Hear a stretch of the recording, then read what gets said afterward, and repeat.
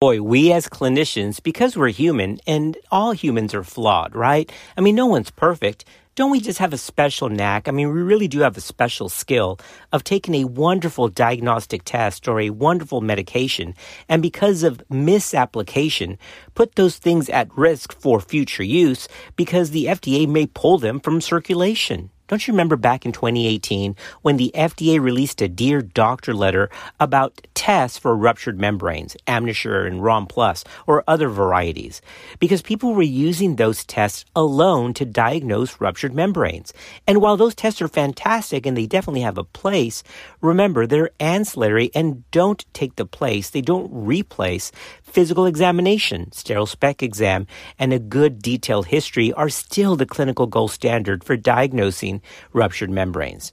Well, no, I'm not talking about amnisure or ruptured membranes in this session, but the same concept applies to a medication that's now under the watchful eye of the FDA. I'm talking about tranexamic acid. Back in 2020, the FDA first released a warning on misapplication, inadvertent injection of TXA in the wrong place.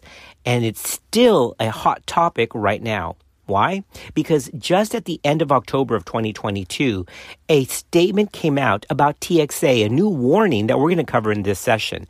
I mean, and this is potentially life-threatening when used in the wrong way. Because this is still a hot topic and it's still coming out in print as recently as the end of October 2022, I thought, we definitely need to get a podcast episode out there. So this is half PSA, public service announcement, about the potential danger when TXA is injected into the wrong place. We're going to cover that. And in the other half, we're going to do an update on the prophylactic use of TXA. Because a lot has changed even from our last podcast. Some time ago, I covered the TRAP studies. That's TRAAP, TRAP 1 and TRAP 2, that covered the prophylactic use of TXA both at vaginal delivery and at C-section.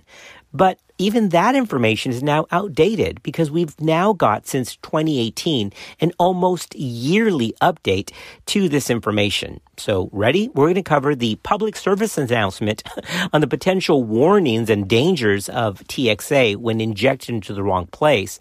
And in the other half, we're going to give an update from 2017 all the way up to current 2022 on the prophylactic use of TXA at both C-section and vaginal delivery. Here we go. Our goal is to keep everyone up to date in practicing evidence-based medicine because medicine moves real fast. This is Clinical Pearls.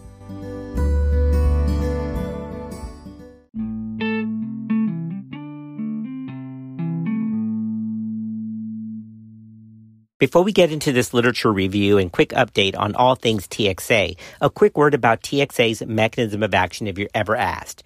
Remember that tranexamic acid is a synthetic reversible competitive inhibitor to lysine receptors on plasminogen. Man, that's a lot of words. So let's say that again.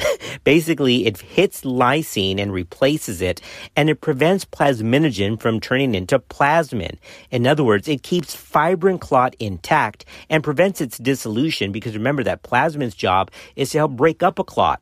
So it helps solidify clot presence by keeping fibrin intact, but it does that by being a synthetic, reversible, competitive inhibitor to lysine at the plasminogen level. Boo, basic sciences, I know, but we got to go over that because it's a critical part of understanding how TXA works to both prevent and treat postpartum hemorrhage, all right?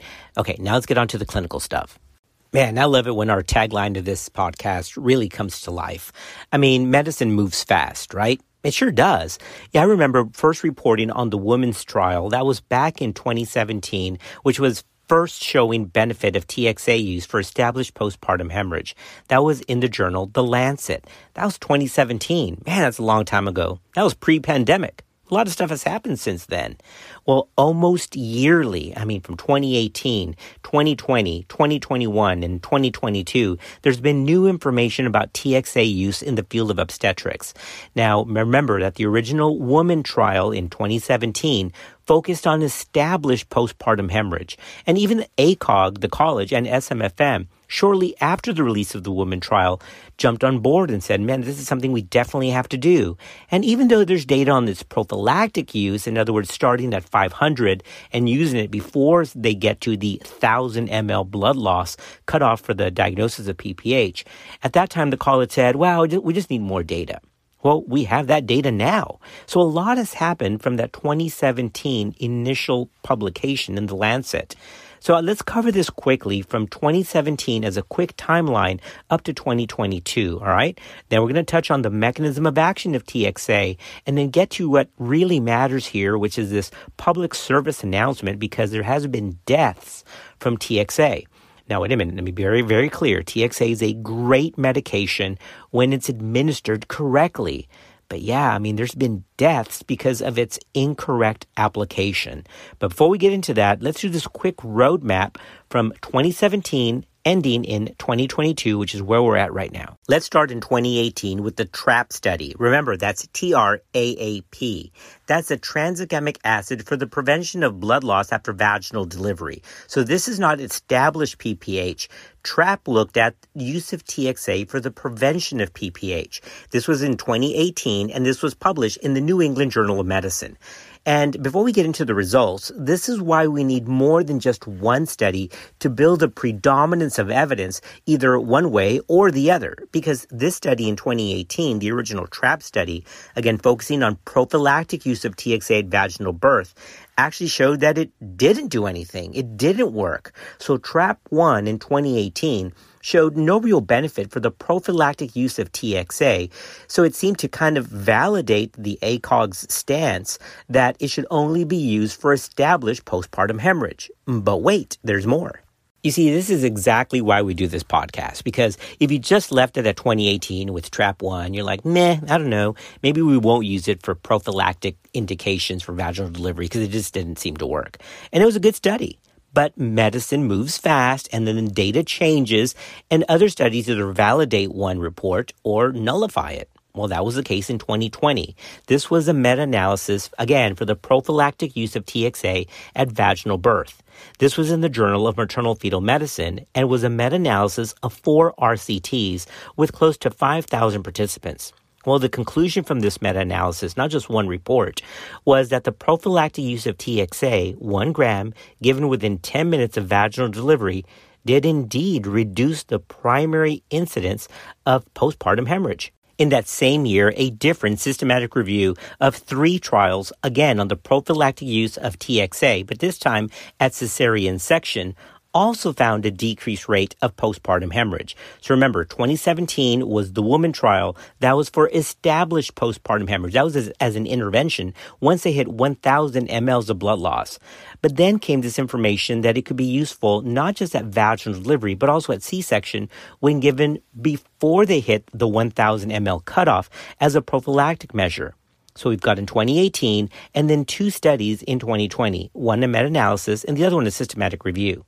In 2021 came TRAP-2. Remember, that's TRAAP, and this is the second TRAP study. This also was done as a prophylactic indication for TXA at C-section, and the results were also positive that, yes, it did reduce the rate of primary postpartum hemorrhage when used prophylactically, not just for established postpartum hemorrhage. That brings us to our current year of 2022. This year, in the journal Gynecological Obstetrics and Human Reproduction, a separate meta-analysis was done of 17 RCTs that looked at the prophylactic use of TXA at vaginal delivery. And the conclusion? It was very clear. According to these authors and this result of this meta-analysis, quote, TXA should be integrated as a formal part of the active management of the 3rd stage of labor in all vaginal deliveries, end quote. So we've gone from the original Woman trial in 2017 that called for TXA only when established postpartum hemorrhage occurred to now the validated use as a prophylactic agent.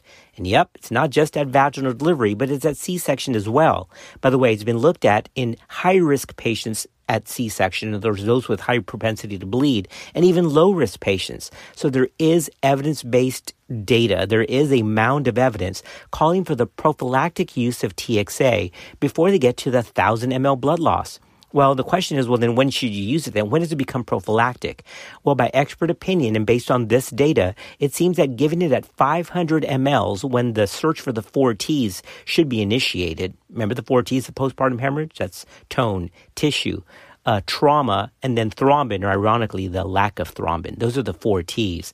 But at 500 mLs, giving TXA prophylactically at either vaginal delivery or C-section is actually evidence-based. All right, fine. So now we've talked about TXA for its original approval and ACOG backing for established PPH. And then we covered the data from 2018 up to 2022 that shows, there actually is a benefit for using it prophylactically if you desire to do that for vaginal delivery and C-section. But now let's get into what we really wanted to talk about, because nothing will mess up a great medication, something that has potentially life-saving ability. Nothing would put that in jeopardy like using it incorrectly by accident. And that's exactly what's now come out in print as another PSA, public safety and public service announcement to keep patients safe. And if we don't get this thing in check, the FDA has already threatened to pull this from the market to prevent maternal deaths. Now, thankfully, let me clear the stage. Let me take everybody off the fence. It's not a huge problem, but it is a problem. And one death from inadvertent or misapplication of this is too many. Mom deserves the best, and there's no better place to shop for Mother's Day than Whole Foods Market. They're your destination for unbeatable savings, from premium gifts to show-stopping flowers and irresistible desserts. Start by saving 33% with Prime on all body care and candles. Then get a 15-stem bunch of tulips for just $9.99 each with Prime. Round out Mom's menu with festive rosé, irresistible berry chantilly cake, and more special treats. Come celebrate Mother's Day at Whole Foods Market. All right, podcast family, let's get to it. Let's cover this public service announcement because, to be honest, look, I didn't know this was a big thing. I remember back in 2020 when that FDA alert came out, and I'm like, surely we're not doing this. But it is a thing, and it's not just in the U.S., it's a global problem. So this was, again, in print on the 27th of October, 2022. Now, this is such a big deal that this was simultaneously coming out in a bunch of different articles, okay, in a bunch of different journals. So the same message, the same article, the title of which is Tranexamic Acid at Cesarean Delivery, Drug Error Deaths, is coming out in the following journals. One, it's coming out in the International Journal of Gynecology and Obstetrics. It's coming out in BJOG. It's coming out in the International Journal of Obstetrics and Gynecology, the American Journal of Obstetrics and Gynecology, that's the gray journal, and the European Journal of Obstetrics and Gynecology and Reproductive Biology. One article is coming out simultaneously in all of those different journals. Now, unless you keep up with academics or know how this works, that's very unusual because normally one journal likes to own an article, right? You submit it to one journal and you give it, the copyright goes to that journal and it's housed in that box.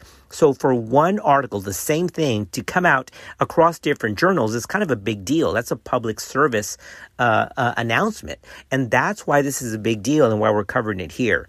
Again, the title is Tranexamic Acid at Cesarean Delivery, Drug Error Deaths. So to be very clear, this is not regarding vaginal births, but this is things that are happening in labor and delivery in the OR. And again, I didn't know it was this big of a deal, but it really is. So what's going on in the ORs with TXA at C-section? Well, again, these are all errors, right? No one's meaning to do this, but it still happens. Now, so there's been some changes in the U.S. labeling of TXA and what these little containers look like in order to prevent this. But the easiest way to prevent this from happening is not to have the little vials of TXA anywhere near the anesthesia cart, all right? Just keep it away from that. I do know that some hospitals kind of kept it in the anesthetic cart, like as part of the crash cart issue where anesthesia lives, but it's a little dangerous to do that because of this issue. Well, what happened? Well, according to the FDA and global watchdogs, including the World Health Organization, it's been identified that there's been a number of cases where inadvertent intrathecal administration of TXA has been done instead of local anesthetics. This is typically done, of course, for spinal anesthesia. So what happens when this is given by error intrathecally, like part of a spinal, mistaking it for local anesthesia? Well, the results are catastrophic. It causes rapid onset of convulsions that have a mortality rate of 50%. That's 50. We've actually known this since 1980, when it was first reported that the intrathecal administration of TXA caused profound neurotoxicity. TXA antagonizes the inhibitory gamma-aminobutyric acid type A and glycine receptors, causing profound neuronal excitation. Yep, it just fires all those neurons at once. The typical presentation is abrupt spinal segmental myoclonus, rapidly progressing to generalized convulsions and malignant arrhythmias. Central nervous system pharmacotherapy has been advocated for treatment, and in a recent case, ventriculolumbar lavage with normal saline to try to remove TXA from the cerebrospinal fluid has been reported. The truth is, you don't even want to go there because we shouldn't be injecting this thing intrathecally to begin with. These reactions, of course, are not just life-threatening, but they have been fatal in some occurrences.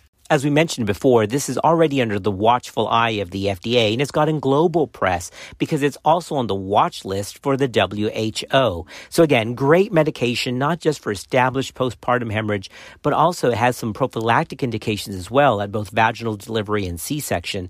But we got to make sure to keep this in safe hands, all right? So make sure that you discuss this with your anesthetic team, talk with your CRNAs, your anesthesiologists, because this shouldn't be anywhere near an anesthesia cart, just to prevent the inadvertent administration intrathecally. Now, the FDA has gone through several things. They've kind of changed the labeling and the appearance of these little vials, but they do look pretty darn similar to local anesthetics. So be very careful and never give this intrathecally. All right, podcast family, that brings us to a wrap. We have covered a very important PSA from both the FDA, the World Health Organization, and a variety of different journals calling attention to the potential misapplication and dangerous use of TXA when it's given by error intrathecally. As always, we're thankful for you all. Thanks for being part of our podcast family. Keep that TXA safe, and we'll see you on another episode of Clinical Pearls.